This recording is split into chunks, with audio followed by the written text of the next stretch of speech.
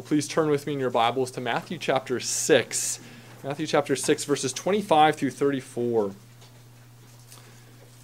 This will be the main text that we are considering this morning as we reflect upon the meaning of the fourth petition of the Lord's Prayer. Matthew chapter 6, verses 25 through 34. And this passage comes within the same context, the same chapter of the Lord's Prayer that Jesus teaches and gives his disciples in the Sermon on the Mount. So Matthew chapter 6, verses 25 through 34. Hear now the word of our God. Jesus says, "Therefore I tell you, do not be anxious about your life, what you will eat or what you will drink, nor about your body, what you will put on. Is not life more than food, and the body more than clothing? Look at the birds of the air. They neither sow nor reap nor gather into barns, and yet your heavenly Father feeds them. Are you not of more value than they? And which of you, by being anxious, can add a single hour to a span of life? And why are you anxious about clothing? Consider the lilies of the field, how they grow. They neither toil nor spin, yet I tell you, even Solomon in all of his glory was not arrayed like one of these.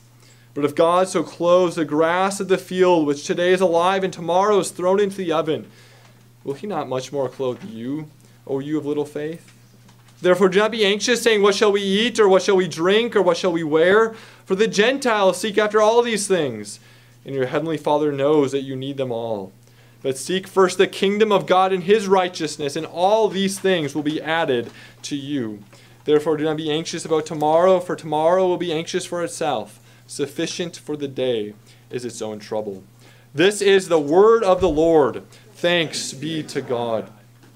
Please look with me in your order of worship at the confessional reading element. This morning we are confessing together our Christian Catholic faith using the words of Lord's Day 50, which consists of question answer 125. As always, I will read the question if you please respond by reciting the answer. Question 125 asks, what does the fourth petition mean? Give us this day our daily bread means provide for all our physical needs so that we may recognize that you are the only source of everything good and that neither our care and work nor your gifts can do us any good without your blessing. Therefore, may we withdraw our trust from all creatures and place it in you alone. Let us pray and ask that the Lord would bless our consideration this morning. Merciful Father, we thank you that you have not remained hidden, but you have revealed yourself to us, not only through general revelation, but most supremely in your word. And we thank you that we can glean from the wisdom of those trustworthy sayings that have gone before us. And we pray that as we reflect upon the way in which our historic church has understood the fourth petition that you gave to your disciples, we pray that we would be convicted. We pray that we would be encouraged, comforted, and motivated as we reflect upon who we are as your adopted children, the great privilege that we have to be able to bring before you our prayers and petitions, confident that we're heard because of Christ our Lord. We pray all these things in his name. Amen. Well, boys and girls, what are the three sections of our catechism? Annalise? And which one are we in right now? Gratitude. Very good. What is true faith, boys and girls? Violet? What's the content of faith? Annabelle? Apostles' Creed. What's the benefit of this true faith? Yes, Isaiah?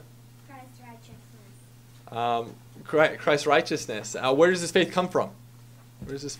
How is faith created in our hearts? Micah? The Holy Spirit works in the Bible. Yes, the Holy Spirit works faith in our hearts through the Bible, through the preaching of that Bible. And how does the Holy Spirit confirm or assure this faith? Annabelle? Through the sacraments. Very good. And the two keys of the kingdom, boys and girls. What are the two keys of the kingdom? Marcus? Church discipline and the teaching of God. Good. How does the catechism define sanctification or the Christian life? What are the two parts of the Christian life? Isaiah? Putting off the old self and putting on the new self. Very good. Putting off the old self and putting on the new self. Now, the gratitude section is composed of two main parts: the Ten Commandments and the Lord's Prayer. And so we have been reflecting the last few weeks, on what it means to pray, and specifically what the Lord's Prayer means for us. The Lord's Prayer is given to us as a template to guide every prayer that we pray. And so now we come to this fourth petition. But before we consider the fourth petition, we would do well to, again, remember the structure of the Lord's Prayer. I've referenced the structure the last couple of weeks, but in the first three petitions, you'll notice that we say your 3 times. Hallowed be your name. Your kingdom come, your will be done. But now in the last 3 petitions, each one of these petitions uses the words our or us. And so the first 3 petitions focus on God's priorities. They have a vertical dimension, while the last 3 petitions focus upon our real needs as we live in this world. And so these last 3 petitions have more of a horizontal dimension to them. Furthermore, boys and girls, what are the 2 main sections of the Ten Commandments? What's the division of the Ten Commandments? Marcus? About God and then about us. Yes, about God and loving neighbor. So the first 4 commandments are how we are to love neighbor. And so the first 4 commandments have a more vertical dimension. And then the last 6 have to do with how we love our neighbor. And so they have a more horizontal dimension. This then is similar to how the Lord's Prayer is structured. The first 3 have to do with God and his priorities, while the last 3 have to do with us and our life in this world. So today we will be reflecting upon the 4th petition, the beginning of this second section of the Lord's Prayer, where we pray, "Give us this day our daily bread." Now, if we're honest with ourselves, especially as those who live in the affluent West, I presume that we do not worry all that often about our literal daily bread. Rather, our concerns have to do more with the changes in the stock market, or 401k, or the housing market, or even whether or not we'll get the increase in our salary this year. And if we're honest with ourselves, we think about this petition as it's stated, praying for our literal daily bread may seem to be one of the least relevant things we could pray for. However, Jesus intended that this petition would be a petition not just for his actual disciples who lived in the first century, but is a petition that's normative and useful for all Christians, no matter what day and age, no matter when and where they live. And so I'd like us to think about both the meaning and relevance of this petition. Give us this day our daily bread. Why is it important that we understand this petition, that we pray confidently for the things required in this petition? Well, first, you'll notice that when we pray, "Give us this day our daily bread," we are praying that God would provide for all of our physical needs. This is what our catechism says, that we're praying that God would provide for all our physical needs. This, in short, is what we mean when we say, "Give us this day our daily bread." The catechism interprets bread, the bread of the 4th petition, as referring to all physical needs that we have in this age. Bread is a staple food in nearly every culture, and so bread then represents everything that we stand in need of in order to flourish in this life. And so when we pray, "Give us this day our daily bread," we're praying that God would provide for all of our physical needs. Now in Matthew chapter 6, the passage that we recently read, Jesus talks about how oftentimes in this age we grow anxious over temporal things. Food, drink, clothing, and we could even add to this list. We grow very anxious. We become very burdened over temporal needs. And Jesus reminds us that if God clothes the lilies of the field, the grass, if he cares for the sparrows, will he not also care for you, someone who is an image bearer of God? It's a lesser to the greater argument. And so Jesus is assuring us that God does promise to provide for all of our physical needs. In fact, Paul in Romans chapter 8 uses the very same logic that Jesus uses in Matthew chapter 6 when he says in verse 32 of chapter 8, "He," that is to say, God, "who did not spare his own son, but gave him up for us all, how will he not also with him graciously give us all things?" So Paul is saying that if God sent his son to die for you, will he not provide for you? If God sent his son to provide for you, to die for you, will he not provide for you? Last time I checked, God did not send his son to die for the grass and to die for the sparrows, but yet God provides for them and their physical needs. Now, if God went to the great lengths of sending his son to purchase us body and soul, will he not also provide what we stand in need of in this life so that we can do his will? And so God promises to provide for all of our physical needs. Now, in the church, we oftentimes speak about how God cares for us spiritually, how God matures us and grows us spiritually.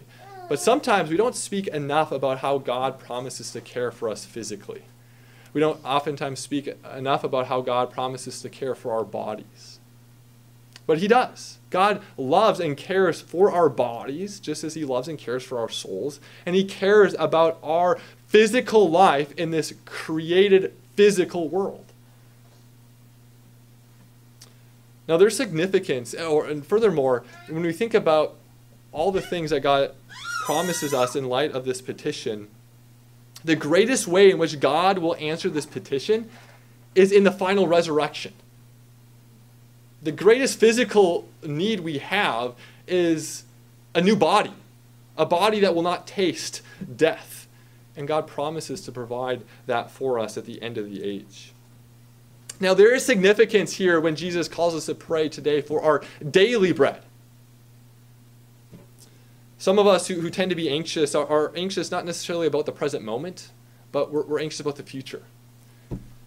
And Jesus' words here at the end of Matthew chapter 6 and verse 34 are very helpful for us as Jesus reminds us. He says, "Therefore, do not be anxious about tomorrow, for tomorrow will be anxious for itself. Sufficient for the day is its own trouble." Jesus is saying, don't worry about tomorrow. Tomorrow will be anxious for itself. Focus on today. Focus on your daily bread. Pray for your daily bread.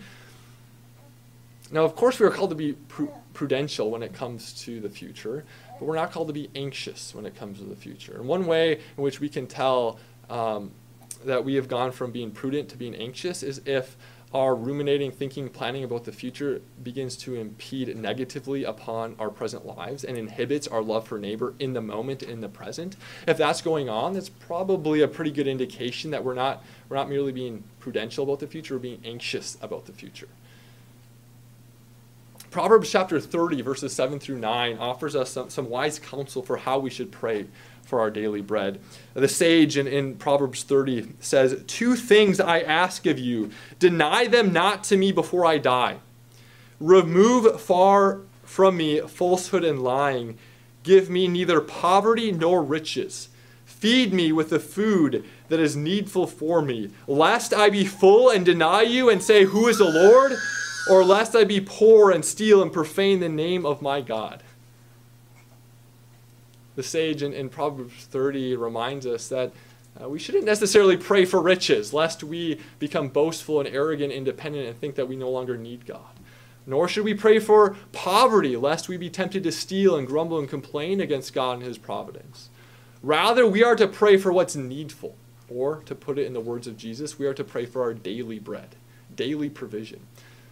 I love how the Westminster Shorter Catechism, as it was reflecting upon this fourth petition, it says that we are to pray for a competent portion of the good things of this life. We are to pray for what's needful. I also like to reflect briefly on how this petition correlates with some of the other petitions here in the Lord's Prayer. So in Matthew chapter 6, verse 33, Jesus says, "But seek first the kingdom of God and his righteousness." And all these things, right, these temporal things that we grow so anxious about in this life, food, drink, and clothing, all these things will be added to you. This reflects the Lord's Prayer, the structure of the Lord's Prayer. We first pray, "Your kingdom come," and then we pray, "Give us this day our daily bread," which means that we are to seek first the kingdom of God. We are to focus upon God's priorities, our sanctification, and then we have that assurance that God will grant us everything that we stand in need of in order to do his will in this life.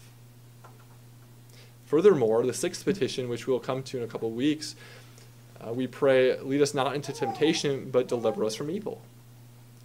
one of the ways in which the Lord answers the sixth petition is through the fourth petition.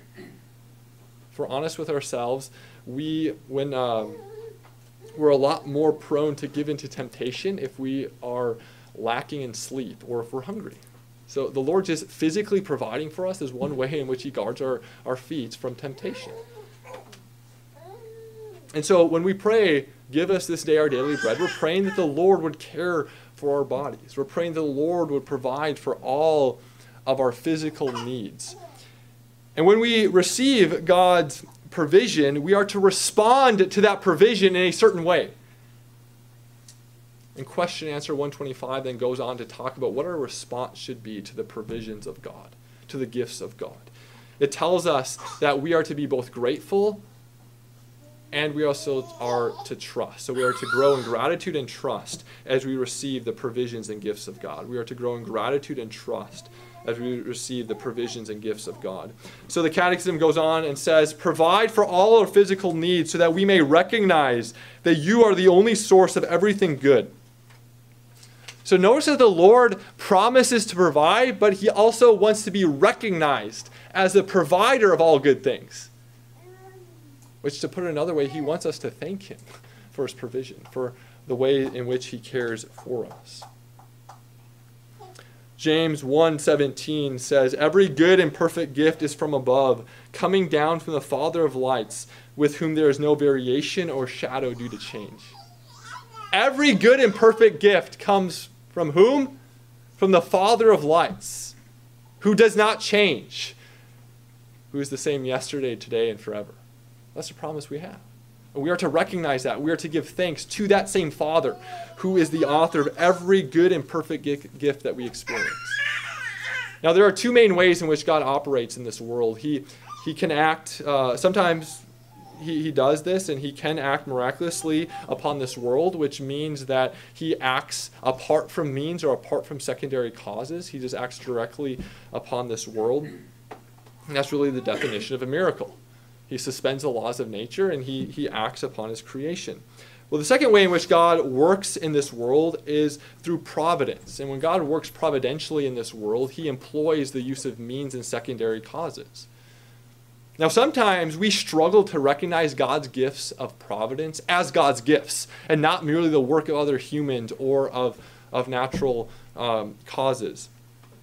Now, for instance, let me ask you this question. Would you be tempted to acknowledge more of God's handiwork if you were healed of a disease with which there's no human explanation than if you were healed from that same disease through the treatment of doctors? If your answer is yes, then you need to hear what James has to say, that every good and perfect gift comes from the Father of lights, whether that's a miracle or God's ordinary works of providence. Regardless, every good and perfect gift is from above, that we are to recognize and give thanks to God for.